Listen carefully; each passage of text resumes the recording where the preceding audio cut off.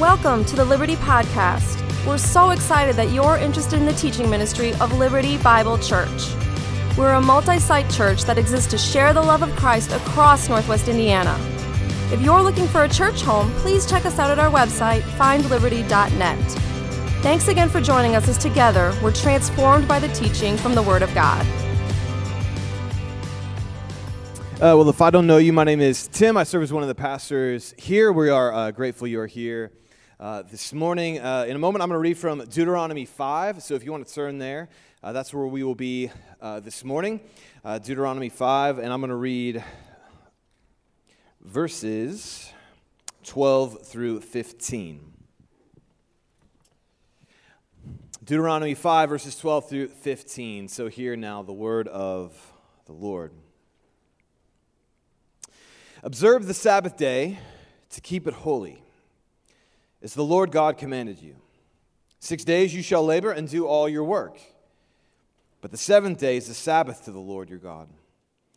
On it you shall not do any work, you or your son or your daughter or your male servants or your female servants or your ox or your donkey, or any of your livestock, or the sojourner who is within your gates, that your male servant and your female servant may rest, as well as you.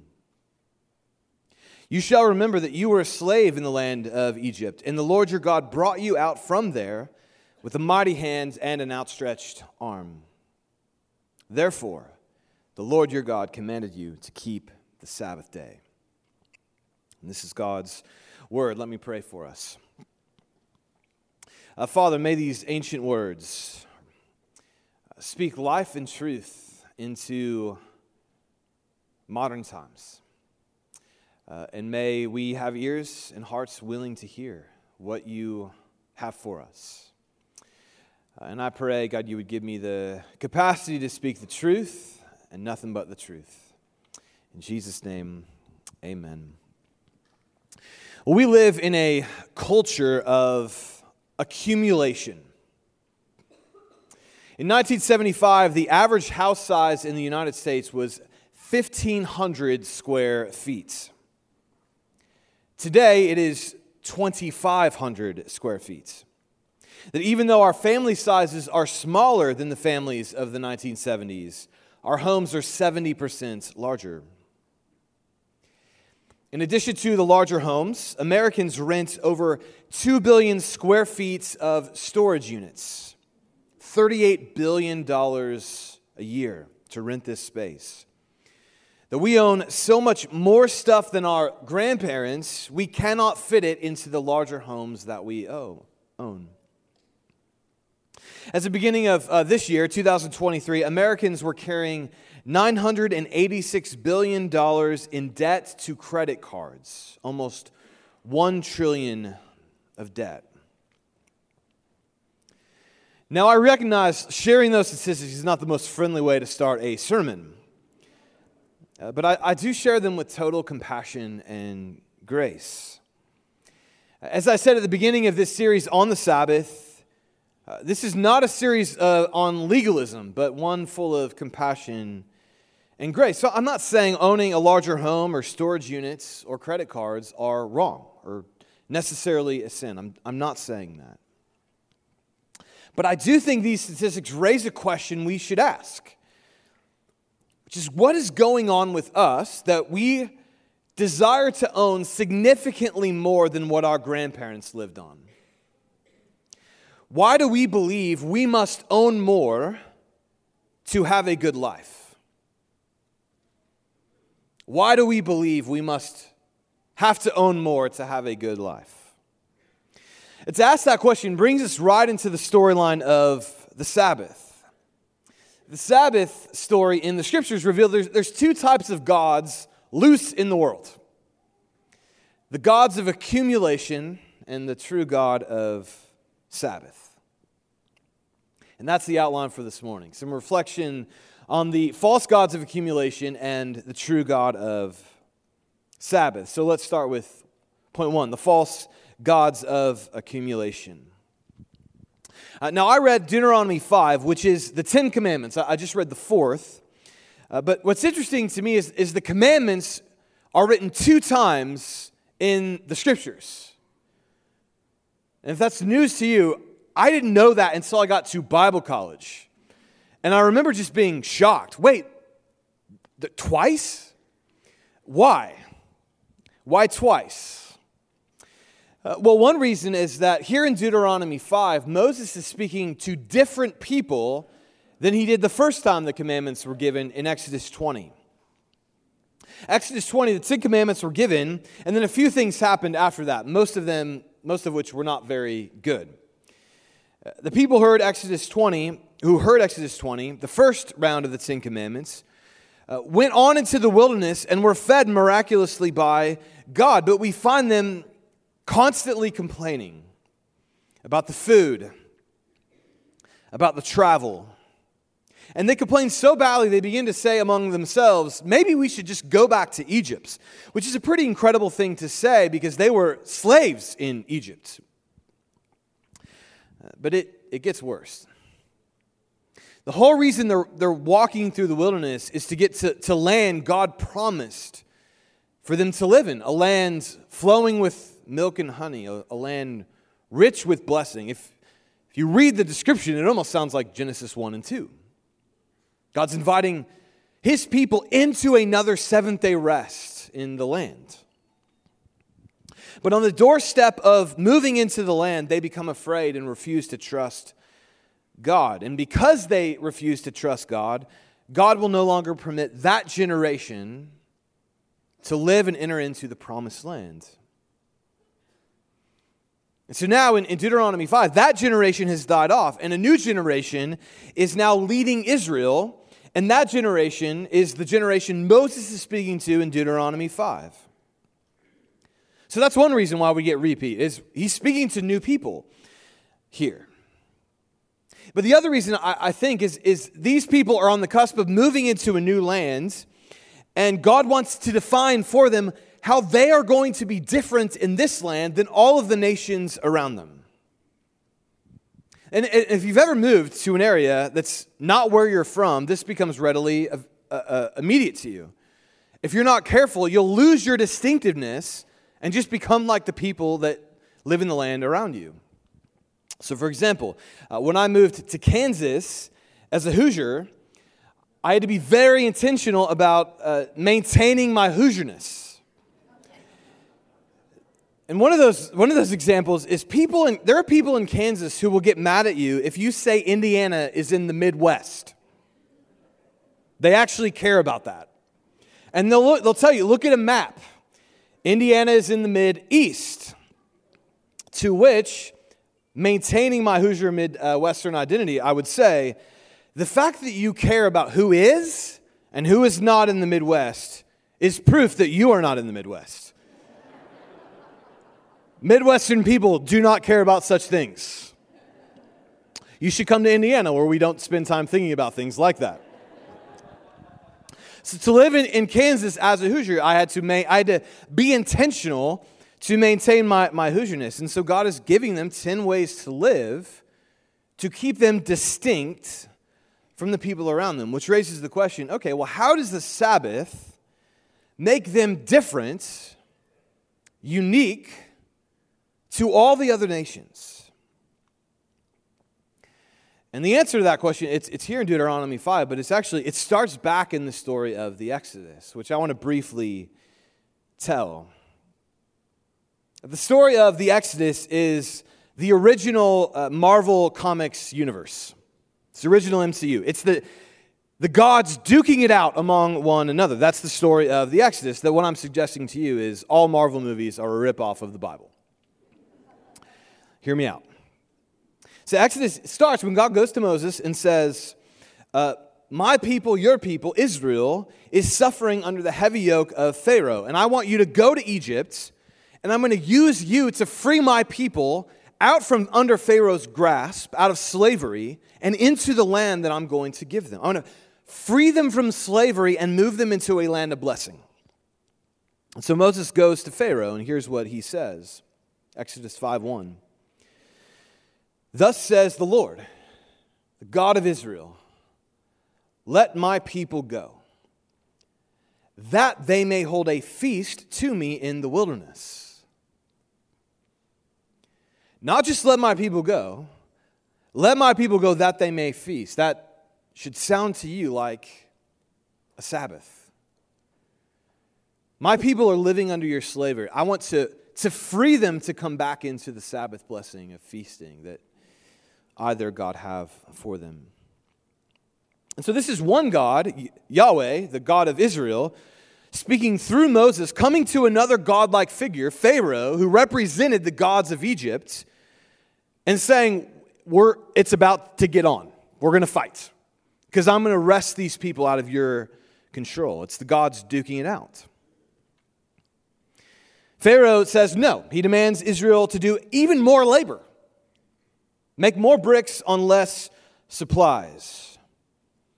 They are not getting a Sabbath under Pharaoh's reign. But I want to notice that do you remember what they were building? What Pharaoh had them ground into the dust in order to build for him.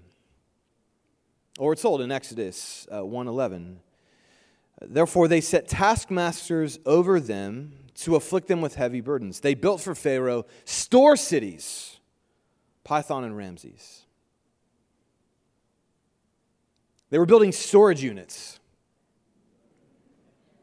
to hold Pharaoh's wealth. Cities for Pharaoh to store all that he had accumulated. So notice what's going on. Pharaoh, who is unfathomably wealthy, needs entire cities to store his wealth. But he also needs slaves to build the cities and to build his wealth. What a system. An economic system built on endless accumulation and wealth for Pharaoh, which required grinding most human beings into the dust to serve him and the gods of Egypt. No Sabbath, no rest, no fullness and blessing with the gods or the leaders of Egypt. Which is how most gods work in the world, and it's why Walter Brueggemann, in his book Sabbath is Resistance, writes this. All the false gods of accumulation, what they all have in common is that they are confiscatory gods who demand endless production and authorize endless systems of production that are in principle insatiable. There's never enough. I'll never say, I've built enough store cities. You can have a rest in the you can have a feast to your God because I have enough. That will never happen.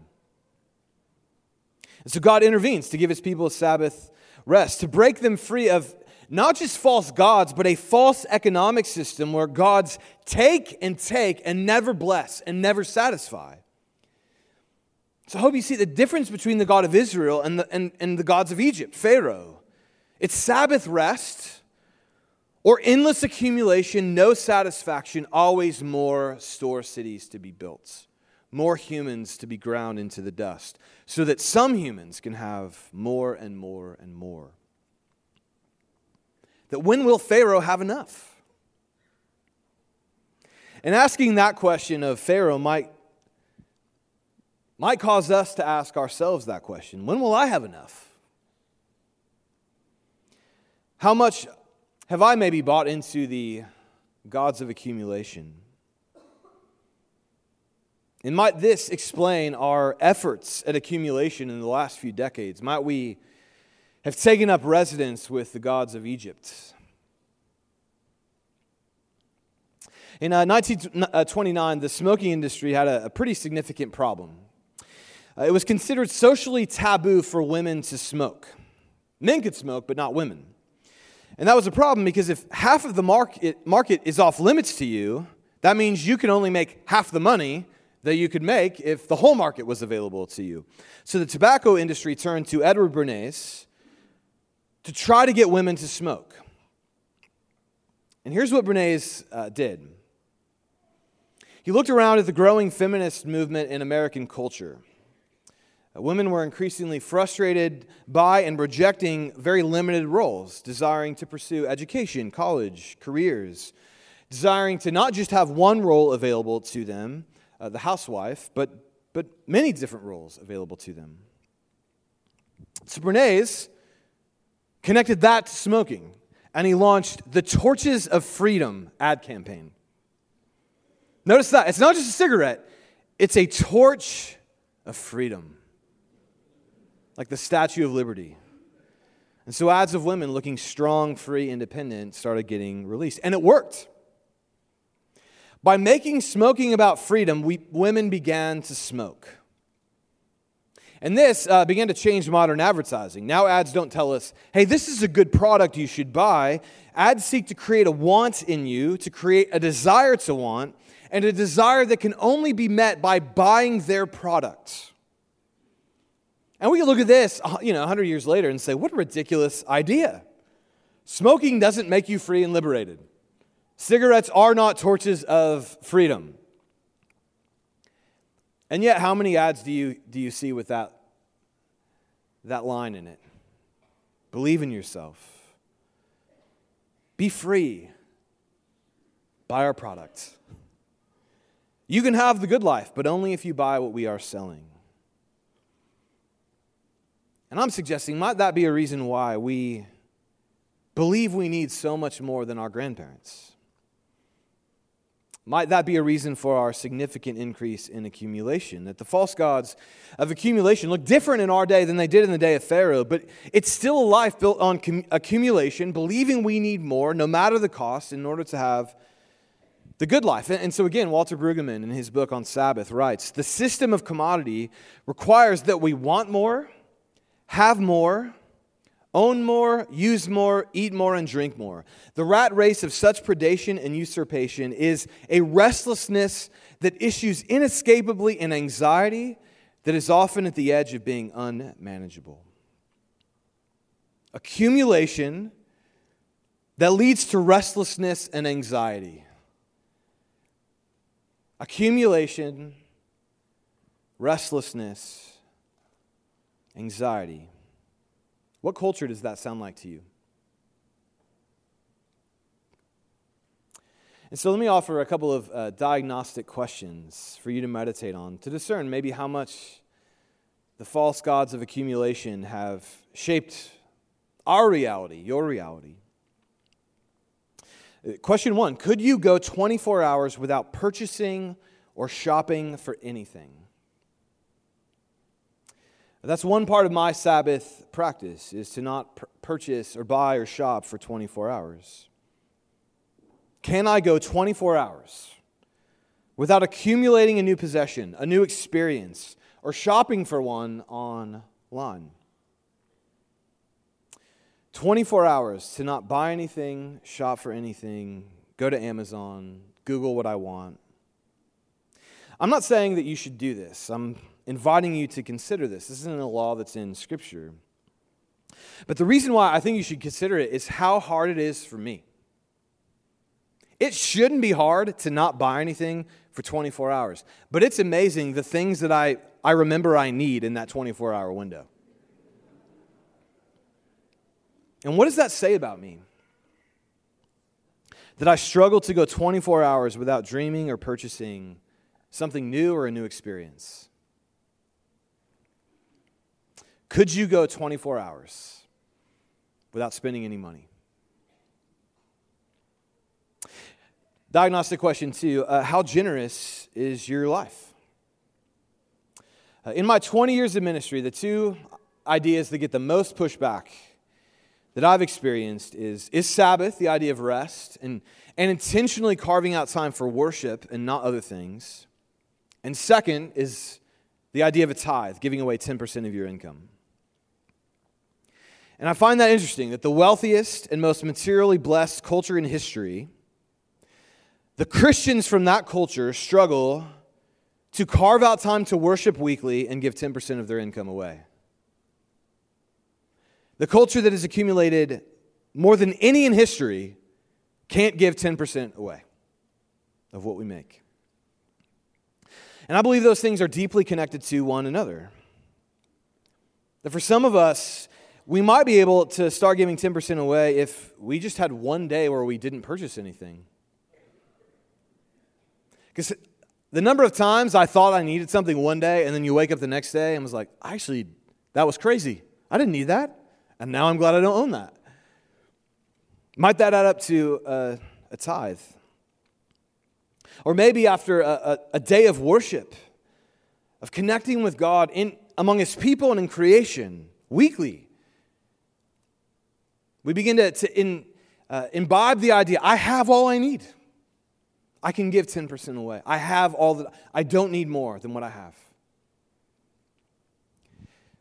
I'm submitting to you that the false gods of accumulation are powerful forces in our culture. But enough about them. Let's talk about the true God of Sabbath.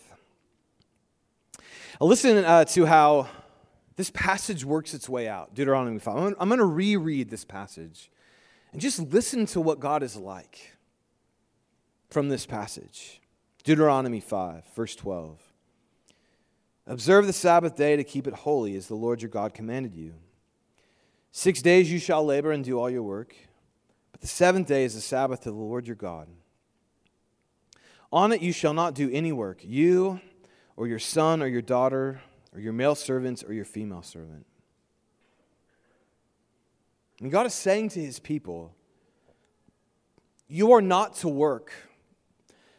The people who work alongside you or for you into the dust. You are not to work your children into the dust. I mean, what concern for the poor and the vulnerable among us? Pharaoh's like, your life for me. I'm going to grind you into the dust and take all I can from you. God's like, you will never treat anyone like that. Because I don't treat anyone like that as the Creator God. Reading on, or your ox, or your donkey, or any of your livestock. God actually shows concern for the care of animals. Don't work your animals into the dust. William Wilberforce is largely known as the one who stopped the slave trade in Egypt, or not in Egypt, in England. But he also was concerned deeply for animal rights, and that was a huge part of his work in Parliament as well, is that animals under our care, they get a Sabbath rest too. Moving on, or the sojourner who is within your gates. I mean, who are the easiest people among us to work into the dust? Immigrants, the foreigner.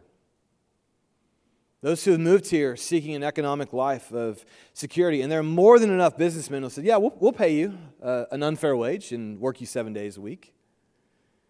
And God says, you will not do that as my people. The foreigner is to be treated with the same dignity and honor as your own son and daughter. And then finally, you shall remember that you were a slave in the land of Egypt, and the Lord your God brought you out from there with a mighty hand and an outstretched arm. Therefore, the Lord your God has commanded you to keep the Sabbath day. God found Israel's slavery wrong. So He intervened that He might restore their dignity and humanity, and then said, that's why you practice the Sabbath, because you're not slaves and you're not to enslave anyone the way you were enslaved. You're not going to be like that. I mean, how different is this God than the gods I just described to you of Egypt and Pharaoh?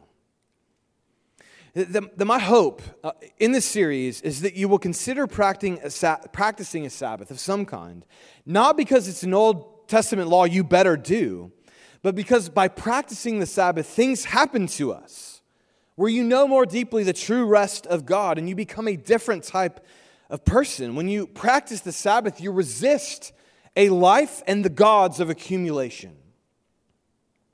And my hope is then because we Christians know true rest, we become a people as an alternative community to the world of accumulation. That people look at our lives and see them as meaningfully different than the life of Pharaoh and the life of accumulation. So I want to end by dreaming a bit. If we abandon the gods of accumulation for a true God of rest, what would be different about us? How would the world experience us? A few ideas, then I'll take my seat. First, people who know the true God of rest would be a joy to work for. I was recently with a friend of mine who's one of the best Christians I know. He's an amazing, amazing guy.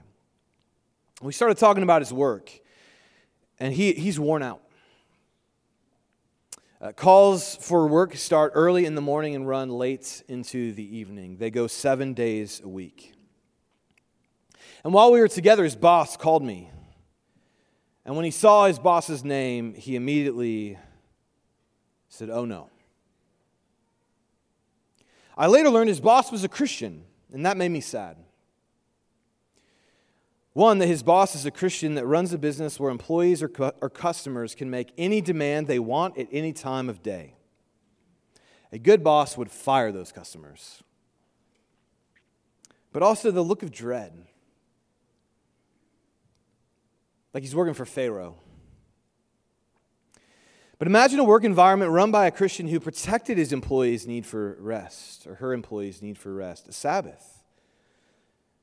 What if, like the people here who were in management positions or who own businesses, had a reputation that you want to work for people at Liberty? Because we lead companies or teams that don't see people as slaves to satisfy our needs of accumulation, but who restore the human dignity of work. The Sabbath is not about weird rules one day a week. It is about honoring the people around you who work alongside you, showing them that God is not a slave driver, so neither am I. He's a God of rest, and therefore flowing through us should be the true Sabbath rest to anyone we work alongside or who works for us. And in case you're sitting there thinking, but that would mean bad business. Well, like the industry leader in photography and camera purchasing is called B&H Photo. It's run by Jewish people in Brooklyn, and their website is inaccessible from Friday night to Saturday night. They run a really good business, and they will not let you buy from them on Saturday. It's possible. It's not possible if the gods of accumulation are our vision of life. But you can run a good business and embrace the true God of Sabbath. Second, people who know the true rest of God would be good news for the poor. That a lot of what's going on in Deuteronomy 5 is inviting us to ask the question, how does my lifestyle, my economic practices affect the poor? And I can't answer that question for you, but I believe we should ask it as Christians. That's what Deuteronomy 5 is all about. It's the slaves, it's the animals, it's the foreigner, the immigrants, the vulnerable among you. How you practice the Sabbath so they experience goodness and blessing through you.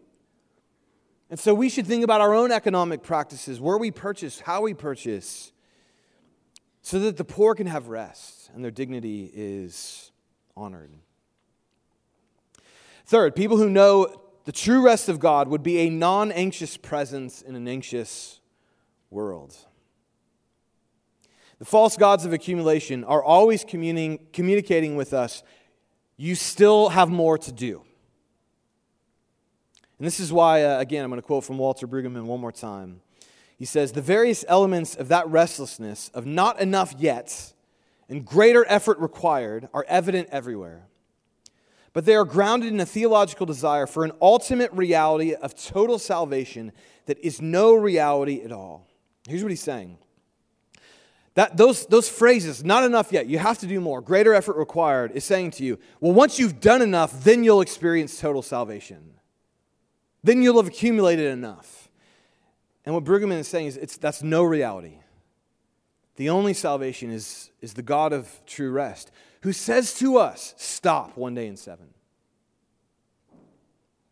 I think that's a really important message, especially for our students, those 18 and under in this room. I mean, the rates of anxiety in students, high school and middle school, are at alarming rates. And I believe that's because of how we're teaching them to live. And one of the things, listen, let's just be honest as parents, we are teaching them a Sabbath-less life, no rest. I know someone who just played golf in college, and she graduated last year, and I asked her how much she'd played since graduation, and her answer to me was not surprising, because I had a similar experience, but she said she had to stop playing golf to heal her relationship with golf. Which in one sense is weird. Why do you have to heal yourself, your relationship with golf? Well, it's not enough yet. Greater effort required. So much pressure, no rest, keep at it, practice more, don't take a day off, you'll fall behind. And students in the room, I hope you get a day off, a rest, of no accomplishing, no homework. I said it, no homework, 1 day a week, which maybe teachers don't assign so much sometimes, I don't know. But a day to say you are loved by God, made by Him. There is no greater effort required for God to love you. And you get to experience that for a whole day. I believe that adds up to a non-anxious life. Fourth, people who know the true God of rest would not trade the true God of rest for the life of accumulation. And just to say, we are in a decades-long experiment with two trends. One, we are accumulating far more than our grandparents owned, as I mentioned. And two, we attend church at far fewer rates than our grandparents. The regular church attender now goes to church 1 to 2 times a month. And I just want to say, 1 to 2 times of church a month against the gods of accumulation, nonstop, you have no chance. And think about it. What are we doing instead of intentionally worshiping God on a weekly basis, connecting with the true God of rest? A lot of what we're doing is enjoying what we've accumulated. Another experience, possession we own. In many ways, we actually practice an anti-Sabbath in our culture. We accumulate more and more, which necessarily takes us away from worship. But the Sabbath is not a question of what you can do or cannot do on a certain day. I don't want to go there. Although some of those questions might matter, they're not what's important. The Sabbath is a question, what do you value? What is your life about? The Mark Buchanan, in his book, The Rest of God, tells the story of Grandma Alice, his wife's grandmother. And Alice had a rock in her backyard. It was too large to move. It was an eyesore, so she decided she wanted to make something of that rock, and she began to file it down, to make it into something more appealing. And as she began doing that, filing the rock, she noticed gold. This rock might be gold. So she kept filing away, and more gold kept peeling away. So she filed harder, and more gold appeared. But the more she filed and deeper she got into the rock, it was just rock, no gold. She looked down at her hand and then saw the gold that was being filed from the rock was not from the rock, it was her wedding ring. In her endless, frenetic activity, she was destroying the only thing of actual worth. Pursuing something worthless. And how many of us, that's essentially our life? The true God of Sabbath rest has become less and less in our lives, while the things we have accumulated have occupied our visions, our attentions, our dreams, our time. We'll compare that story to another story Jesus tells. A man is out walking one day and he stumbles upon a treasure in a field. Hundreds of millions of dollars hidden in a field. And so the man goes, he sells all that he has to purchase that field. Because even in selling all that he has found something far greater. Or as Jesus says in the parable, in his joy, he goes and sells all that he has and buys that field. In his joy, he sells all that he has. When we see God for who he is, the God of Sabbath rest, a God who actually doesn't need anything from you, who is not asking you to slave drive away from him. He's not going to grind you into the dust. A God who's not asking you to earn your rest, but wants to give you his as a free gift, inviting you into his blessing and goodness and fullness. When you compare that to a life of accumulation, restlessness, and anxiety, isn't that the treasure in the field? So go in your joy, sell all that you have, and buy that field. Because that treasure is a life where I can say, I am loved by the Father, the true God of rest. And that means I am all that I will ever need to be, and I have all that I will ever need to have. Let me pray for us. Father,